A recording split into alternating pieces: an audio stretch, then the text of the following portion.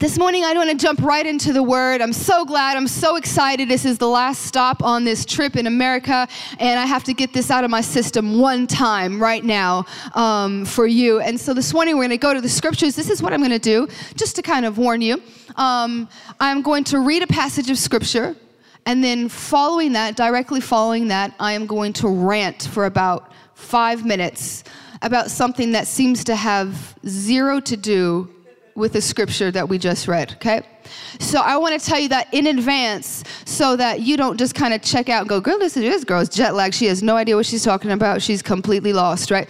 So you know, if you let me drive, I promise I will get us there, even though it seems like we're lost, all right? So we're going to start out in the scripture, and then I'm going to share with you for a few minutes. We're going to start in Matthew chapter 16, but before we do, I just want to say a quick word of prayer. Lord, we thank you for your presence. May your presence be manifest. We ask you, Lord, this morning to speak to every single heart. Holy Spirit, take one word and divide it a million ways so that it reaches every heart. And may we never be the same because we have sat underneath your word. We thank you, God, that today we open up the only book that still breathes. So breathe, Lord, today in Jesus' name. Amen. Matthew chapter 16. I'm going to read verse 21 and 22 out of the English Standard Version. Then I'm going to skip to Mark 8, 33 and 34 because they both are speaking of the same conversation, but I like the way that Mark says this other part just a little bit better. Okay? So Matthew 16. It says, from that time, Jesus began to show his disciples that he must go to Jerusalem and suffer many things from the elders and chief priests and scribes and be killed, and on the third day be raised. And Peter took him aside and began to rebuke him, saying, far be it from you, Lord, this shall never happen to you. And then Mark 8, we pick up, he says this, but when Jesus turned and looked at his disciples, he rebuked Peter. Get behind me, Satan, he said. You do not have in mind the concerns of God, but merely human concerns. And then he called the crowd to him, along with his disciples, and said, whoever wants to be my disciple must deny themselves and take up their cross and follow me. Whoever wants to be my disciple must deny themselves, take up their cross, and follow me. About 4 or 5 years ago, when I was traveling all over the country, I started to notice something. You know, when you're in churches across the country, you start to gauge the temperature of the church, and you start to sort of figure out there's some stuff happening that is happening everywhere. There's some mentalities that are everywhere. And this is something that I started to pick up on. See, if I were to ask most any believer here or in any church anywhere, how many of you believe in creation? Pretty much every hand would go up. Yes, I believe God created us, that we're not just the part of a Big Bang theory, that God actually created us. But here is what I love. In Colossians chapter 1, no, I'm not lost. Colossians chapter 1, it says this beautiful thing. It says that all of us were created by God for God. In Isaiah, it actually specifies a little bit more, not that just we were created for God, but why? And he says this, bring all who claim me as their God, for I have made them for my glory. It is I who created them. Here's what I've noticed. See, I used to read the scriptures and I used to study the Bible and sit at Starbucks for hours because that's where the anointing is. It's in a cup with a, so I would sit for hours upon hours. And one day I was in my normal Bible study and the Holy Spirit just completely interrupted me, like so rude. And it was like, what, I think you have an issue here, Katie, because you are reading it wrong. And I had this conversation with the Holy Spirit and he was like, who is the main character in the story you're reading? And I'm like, well, God, I'm reading the book of Daniel. That would be Daniel, okay? And he started to slowly correct me and show me this thing that from cover to cover, actually, see, we read scriptures oftentimes looking at human beings, and even though they were godly human beings, many of them, we're looking at them to see, what can I learn? What can I learn from Moses and Adam and from Eve? And what can I learn from David and Saul? And what can I learn from Paul and Peter and Mary and, you know, all these people? What can I learn? And this is the reality that God started to show me, is that in every single story, every narrative, every every parable, every prophecy, every line of scripture, the main character is always God. Now, we look at it as if the main character is the person. But really, if we read the Bible correctly, what we do is we don't look for the people who encountered God, but we look for the God who encountered people. And so what we do is we go, oh, wait, I'm not here to learn about David. Actually, I read this story, and what I really see is, yeah, a guy who is just as jacked up as I am. That's fine and good. Let's just put that to the side. But what I really see is a God who is so forgiving that if you actually repent, there is no sin that is too far from his reach to forgive. And I see that God can take the most worst failure and still use him. I see that God looks for a person who's after his heart more than he looks for perfection. I can find out so much about the character of God. But this is what I realize. In the scriptures, all the people that existed, all these characters were there for one reason. They were created, like we were, by God and for God. They were there to tell God's story. And in the main character of their stories was always God. They were created for God. The doctrine of creation is to believe not only that I was created by God, that I was created for God. And what I've noticed is so many of us in the church, we still believe that we were created by God, but we have stopped believing that we were created for God. In fact, what has crept in is this mentality that instead of us really being here existing for God, that God exists for us. Here's what that looks like. That looks like I come to church on a Sunday morning and I feel a little bit like I did God a favor. I know none of you have ever felt like that before. You walk into church and you feel a little like, you're welcome. Okay, I did that. Okay, yes. Write a check, put in my tithes, and I feel like now I have an expectation that God has to now give me the thing. So this is what we do. We start to dream our own dreams and then tell God to bless them. We start to make our own plans and then go, yeah, that right there, prosper that. Favor, blessing, speak it, call it, right? We come into worship. And if it's my joint, if this is my jam, I'm all in. This one makes me feel good because worship is for me. But if I don't like this one, I'll wait. This comes to, I do my daily devotion, and then I don't have a perfect day, and I look at God like, yo, that didn't work.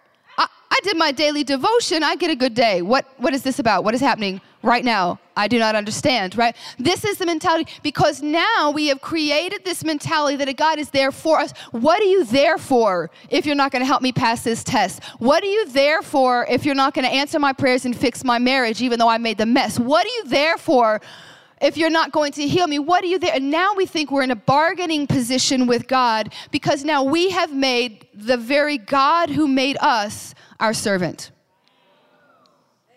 Okay. So if this is the case, right, if I was created for God, then nothing I have is mine. That absolutely everything that I have in my life is given to me for God. For instance, in the garden, Adam was there. Adam was great. But God gave Adam Eve, right? Adam got a gift named Eve. But why did God give Eve to Adam? God, for some reason, he had this great big dream in his heart that he would fill the earth that he had created. He would fill it and flood it with image bearers, with people who bore his image and gave him glory. Well, here was the problem. Adam had no womb. So he had one man, but he needed to birth his purposes on earth. And so in order to do that, he gave Adam a gift called Eve, and he gave it the gift unwrapped, okay? And if you get that on your way home, you can tweet about it. So he gave Adam this gift. Now let me ask you this. Was Eve as a gift to Adam for Adam? Kind of. Now, Adam would enjoy Eve. God would made very sure that Adam would enjoy what he had given him. But was he really for Adam? not really. Really, at the end of the day, Eve was given to Adam so that he would have a womb through which he could birth his purposes on the earth. I want you to know that anything God has given you, He might have given it to you and allow you to enjoy it, and it might cause you great pleasure, but everything that you have was given to you by God, for God, because He is still looking for a womb through which to birth His purposes on the earth. Which means, yes, that means my money, and yes, that means my gifts, and yes, that means that, but that also means it matters so much who I marry, because even my marriage exists for God, not for me. So when I got married, it's not just so He can meet my needs, and it's not so I can meet His needs. A marriage exists for God. How is that? So that when the world looks at my husband and I, and they say, she is crazy, and he is the most patient, long-suffering, loving person I have ever met. They can go, you mean God loves the church like that? Even the picture of marriage was to point and give glory to God. So what happened was, when the fall happened was when Eve went to the tree and a seed of entitlement grew in her heart. Because even though she looked around and everything that she had, this perfect life was completely given to her, she didn't deserve any of it, hadn't earned any of it, but all of a sudden, a seed of entitlement grew in her heart where now she believed she was entitled to more, that she was entitled to what was God's. And so when the stuff that God gave Adam started leading him when he was supposed to lead it, when the stuff God gave Adam started to lead him, it led him to a fall. And this is when the fall of man happens. So the problem is, why does creation have anything to do with this? The problem is that because we have forgotten and drifted away from the fact that we were literally created for God, we also think that God not only exists for us, but that being a Christian is about us. We think that being a follower of Christ is about me getting a get-out-of-hell-free card. It's about me getting healing and freedom and blessing and all of these things which do come with Christianity. But we have made this thing to be where now Christianity is about me, which means it shouldn't cost me anything. And it shouldn't hurt. And it shouldn't be uncomfortable. See, the way that we have thought about creation has drifted to the way we now think about the cross. Now, we think it shouldn't cost us, even though it cost God His Son, and it cost His Son His blood. But it shouldn't hurt, and it shouldn't be hard. It should be a little easier. We want God's place until it gets to the cross. And then we're like, no, you can have that one. I'll take the other part. I'll take the worship and everything else. So in the church in modern day Christianity, this is what we've done. There's 3 levels of people, pretty much. We've said there are seekers, people who are coming to church just kind of curious, want to see what this is all about. Then there's believers, mostly just believers, right? We're the people who have believed that Jesus is Lord. We've prayed a prayer. We've accepted Jesus. He's come to live on the inside of us. And then we come to church when we want to, pretty much. You know, we're pretty good at giving. We're kind of in there. And then we say this. Now, if at some point in your journey, you want to go really crazy, you want to just go all in for God, you just want to go all the way, we have this thing called discipleship. You could become a disciple, and our class starts next week. But here's the problem with that. In the scriptures, there were no levels of Christianity. There were no entry levels and you could just live at this level. You didn't actually have permission. In fact, the name Christian was first started as a derogatory term. See, after Jesus died and was resurrected, now they wanted to be able to target all the people who were followers of Him, who wanted to walk in His steps. And so as a derogatory term, they called them Christians, like little Christ. So if you wore the name Christian, there was nothing comfortable or safe about that. That meant you were a target and that everyone was watching you. So in this text, Matthew 16, what has happened is Jesus has had this little encounter with his disciples right before we pick up in the reading where we did, right? And so Jesus is just walking along with his disciples, and all of a sudden he goes, hey guys, I'm wondering, what's the word on the street about me? Who do people say that I am? Peter's always the first to talk, right? He's like, I got this one, I got it. Some say you're Elijah, some say you're a prophet, you're reincarnated, some say all these things. She's like, okay, wait, Peter. Who do you say that I am? Peter goes, you are the Christ, the Son of the living God. And Jesus is blown away. He's like, Peter, what, you're always so crazy? Like he goes, Peter, you are not smart enough to think that thought. That was not you. That was 100% God. That was the Holy Spirit. That's called revelation, Peter. You have been it has been revealed to you by my Father. And he goes, Peter, you are the rock. And on this rock, I will build my church, and the gates of hell shall not prevail against it. So Peter's feeling himself, brushing his shoulders off, dabbing people up, right? Chest bumping Jesus. Like, but I'm the rock. Feeling himself hard. So now they've had this moment. He's like, y'all heard that, right? You could just call me the Rock. You could just change my name on all those papers right there. The Rock. The Rock will work. That's fine. And so now they're walking, and it says as soon as this conversation happens, and all of a sudden Jesus starts to, now that Peter has said, you're the Messiah, he starts to say, I need to tell you that I'm about to die. I'm actually about to go to a cross. And he starts to share with all of his disciples how he must suffer and be rejected and how he must die. Peter's head is so big that he has the audacity to call Jesus to the side. This is Jesus.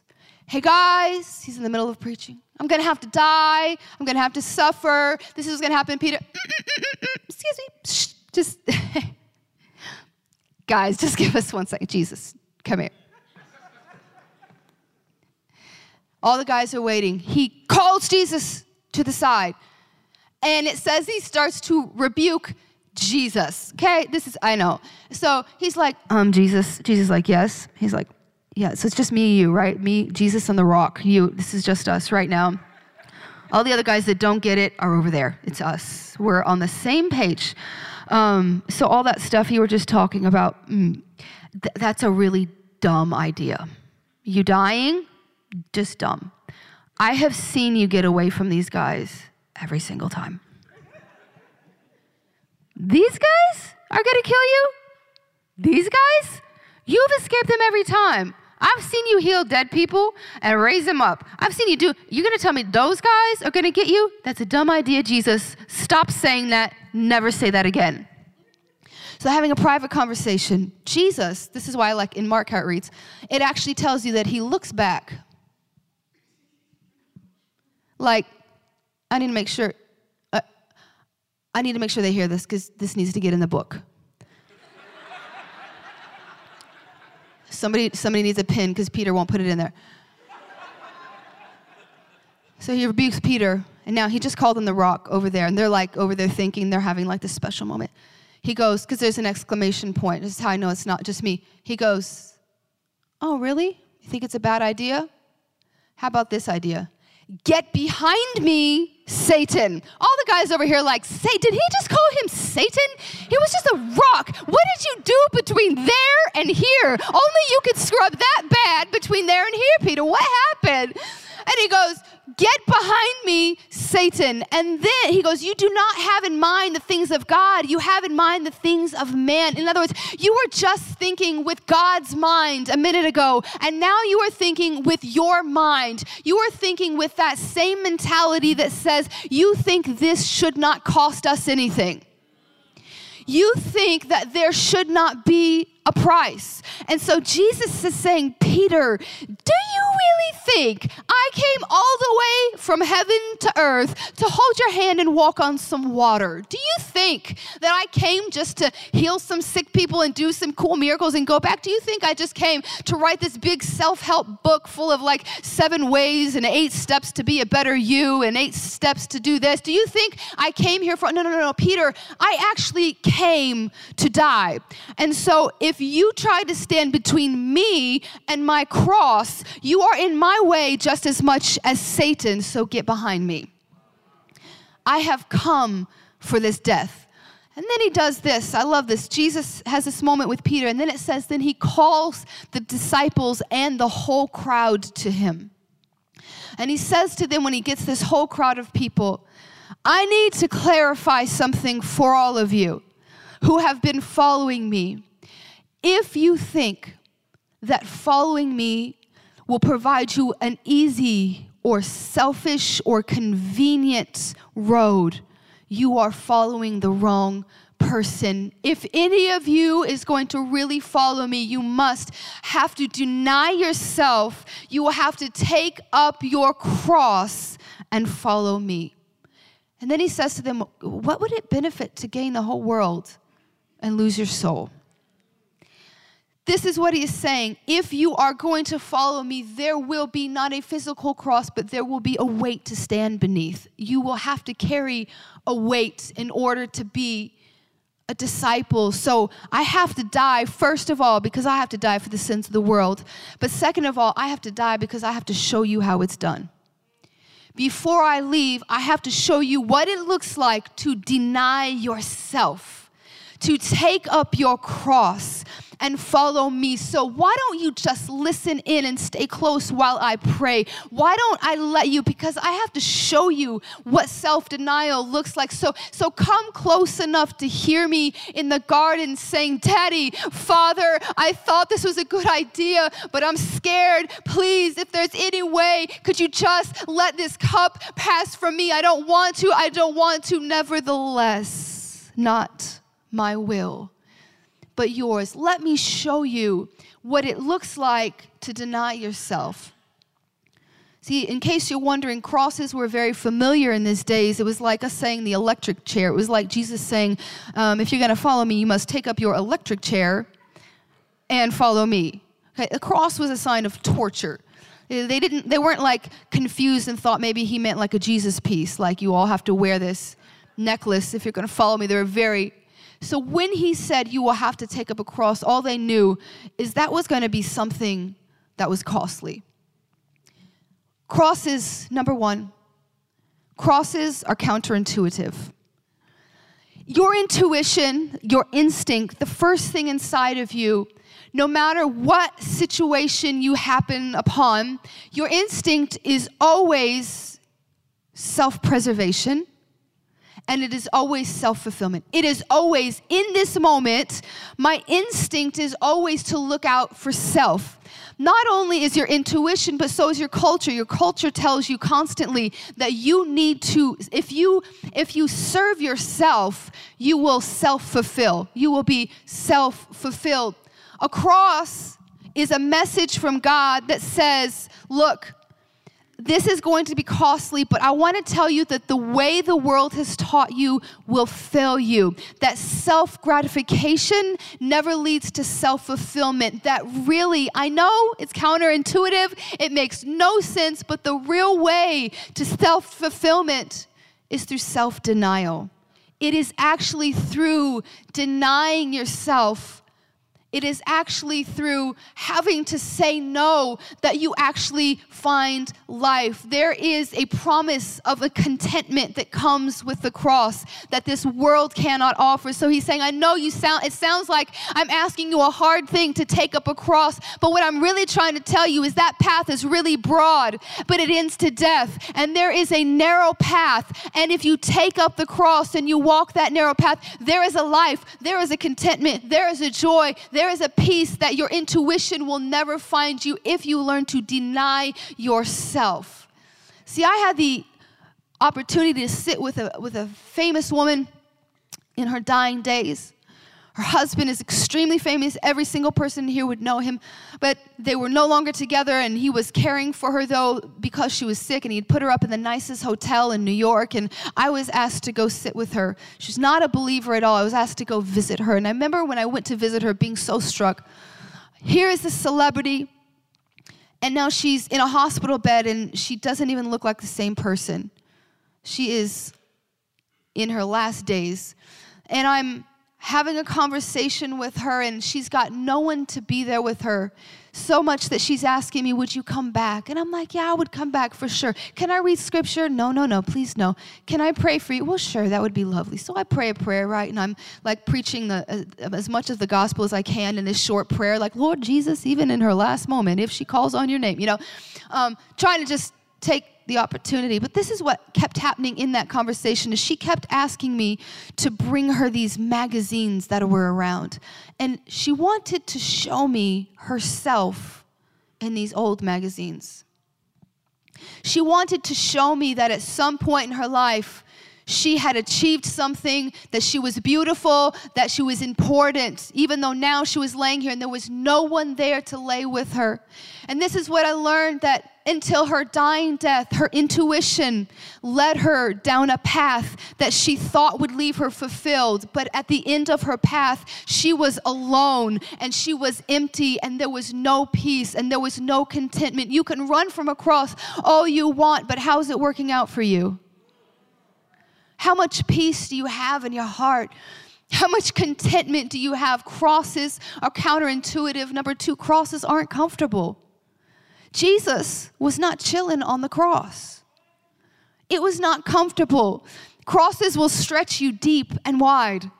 Crosses are not comfortable. It's not comfortable for God to ask me to love my enemy. That's not comfortable. I'm not comfortable with that. I am not comfortable. It is not comfortable for Jesus to ask me to pray for those who despitefully use me, like despitefully use me. I have to pray for them. Yes, you have to pray for them. It's not comfortable. It's not comfortable for God to ask me to deny my selfish lust. It's not comfortable for God to ask me to live pure.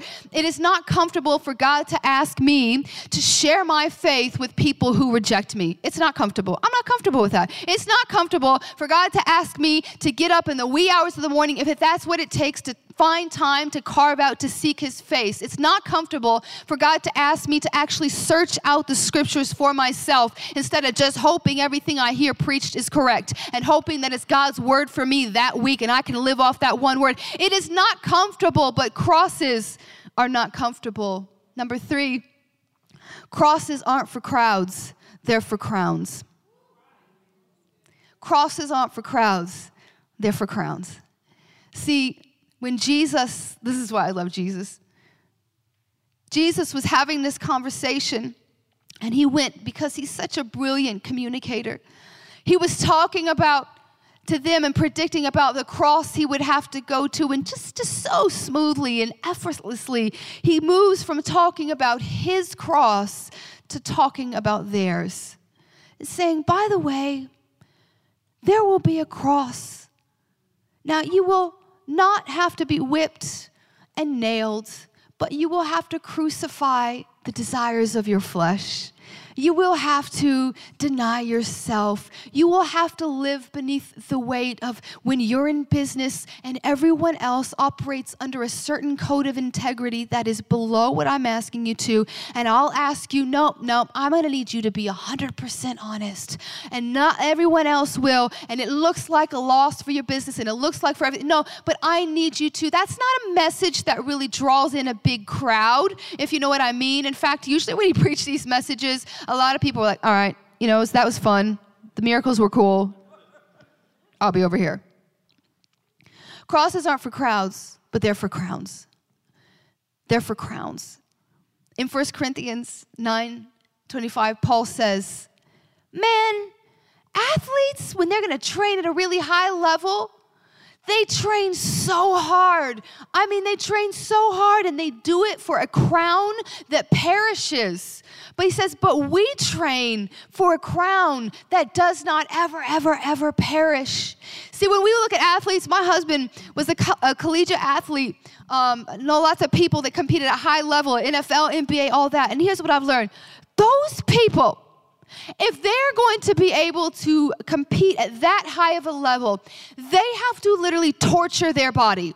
I mean, the things that they put their bodies through to be able to compete at that high of a level, it's so strenuous, it's so torturous that at the end of the day, they have to soak in baths full of ice cubes like on a regular basis. Now, when we see that, we see documentaries or we see how hard they train. We're like, oh, look at him. Look how dedicated he is. That's amazing. Look at him. He doesn't care what this costs. Look at him push through the pain. Oh, look at him. His arm is dislocated and he's still playing. Yeah, that is amazing. Look at him. His legs shouldn't even go that way. Look at him run. That is awesome. But then when we get to the church, we're like, why should it hurt? Why should anything be uncomfortable? What? Ouch. Ow. Ow. But the reason when we see athletes, we celebrate is because something in us knows that anything great should cost us. And here's the beautiful thing that Paul reminds us is that we are doing it. They do all of that for a crown that will sit in a shelf. It's just going to sit there forever and ever. Maybe on eBay, it'll get some money. That's it.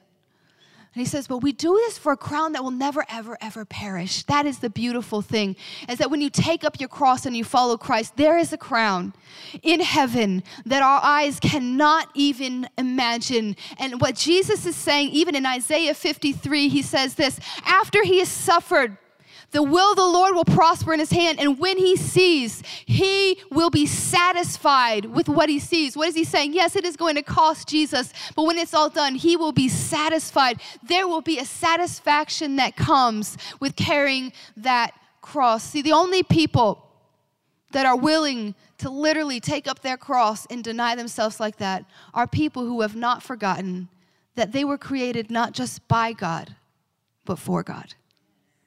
That I actually owe God my life. And so if this is the way that he says, this is the way that I want to take. As the band comes, there's a story that I love about a really, really, really rich man. Partly love it because I just wonder what it'd be like to be really rich sometimes. So I love the story. But this guy comes to Jesus. First of all, he comes to Jesus because obviously all his money has not given him the contentment and the peace that he needs. There's something that is still missing in his life. And he comes to Jesus and it says he falls at his feet. And he goes, what do I have to do to inherit eternal life? And Jesus goes, oh, well, there's all the commandments. Have you kept the commandments? And the guy's like, psh, every single one. Flawless. Like, I keep all of them, Jesus. Jesus is like, So you've kept all the commandments. You still don't have the life you need, huh? No. What do I have to do, Jesus? And Jesus says to him in verse 21, he says, looking at the man, Jesus felt genuine love for him. First of all, before Jesus speaks, I love this. Because this is a different kind of love that is not just the love that God has for everyone. God loves the whole world because he does. This is, if you study this word out, it is a decided affection. He actually looks at this man and feels a love, a genuine love for him. So now this man is standing in the face of Jesus. Jesus is looking at him and loving him. And out of that love response, he goes, well, there is one thing that you lack. Now notice, God didn't say there's one thing I lack, because this was never ever about money. Jesus says, in order to even clarify and make sure there's no confusion, he goes, all that money you have, first this is what you should do. You should go sell everything you have and give all the money to the poor. Not to me, not to the church, I'm not asking for your money. I don't need your money. This isn't about your money, and it's not about me. This is about you. So he goes, you should sell all of it, and then come follow me. This was an invitation by Jesus himself to follow him. Come follow me. And it says this though. When given the opportunity to follow Jesus, it says the man went away and his face fell sad because he had so much wealth. What was Jesus asking him? He was saying, I need you, if you're going to follow me, to deny yourself. And what he was doing was nothing to do with his money. He was placing his hand and identifying something in this man's life and saying, there is something that you still see as yours. There is something that you still see as belonging to you. There is something that you still are looking to that you would not walk away from in order to follow me. And anything you would not leave to follow me, that's your God. That's your God. And so what he's doing is he's loving him, but saying, you think because you've done a lot of good things, but you've completely missed it, because I want you to follow me, but you still think that self-fulfillment comes through self-gratification, but self-fulfillment comes through self-denial. It is through taking up your cross and following me. And this is what I wonder. I wonder, what could he have become if he would have followed Jesus? What if there wasn't something in his life that he still saw as his, that he was not willing to relinquish in order to follow Jesus? Would he have been in the pages of the New Testament, in the book of Acts? Would he have been in the upper room? Would he have been one of the people laying hands? Jesus literally offered for him, come and follow me. But because there was something he could not leave, because he was not willing to deny himself, instead he went away and he followed the thing God had given him rather than following the God who gave it. See, crosses are confrontational. I want to leave you with this thought, because some might be in here thinking, oh man, this hurts. Like, wow. Like, really, wow. Ouch. This is what I love. Crosses are confrontational. There's no condemnation, just confrontation. In other words, they're confrontational like a fork in the road, where you get there and you go, uh-oh, I actually have to make a decision. Like, I have to choose one way or the other. You might be in this room and you feel like, man, I'm feeling some kind of way. This is what I want to tell you. Don't worry. It's okay.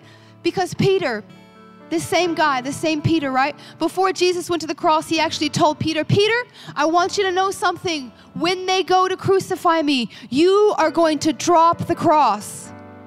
You're going to drop the cross. You're going to deny me. Peter's like, no, never. Not me. That's them, not me. He's like, whatever. Like, you are going to. You're going to drop the cross in my face as I die on one. You are going to deny me so quick 3 times. But I have prayed for you, Peter, that your faith would not fail. And what he said is to Peter is, I already know you're going to drop the cross. But here's the good news. When it's all done, pick it up. Pick it back up. Pick it back up. Go restore your brothers. Maybe you've served the Lord and you've realized, man, I've dropped the cross. Let's pick it up, pick it up, pick it up, pick it up. That's all. That's all. He says, I already knew you were going to do this, but there is an opportunity, no matter how many times you drop the cross, to take it back up again, that your faith would not fail.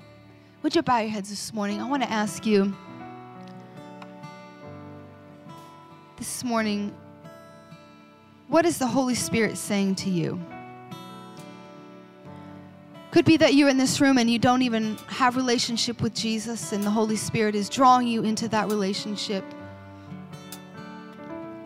God could be speaking a million different things to you, but what is the Holy Spirit saying to you? Because in a moment, what we're going to do is we're going to respond, and whatever it is, you'll have a moment to respond yourself in your own way to God. But we have people here that are waiting to pray with you.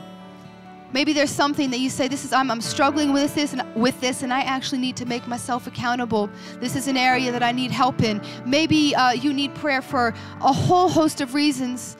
I don't know what you're in here and what the Holy Spirit is saying to you, but in a moment, I'm going to pray. And then when I pray, we're going to sing one more song. And when we do, I'm going to ask you all to stand. And the people, if you would like prayer for any reason, invite you to come to the front so that we can pray with you.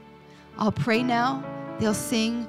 And then as they sing, we would love you to come. If you want to accept Jesus, if you want to know more, Lord, if you need prayer, you say, look, I've known Jesus and I've done the religious thing, but I have not taken up my cross and I need to confess some things to the Lord. For whatever reason, if you need prayer, this is going to be your moment. So Holy Spirit, we thank you for your word. Your word is powerful and it's life-changing.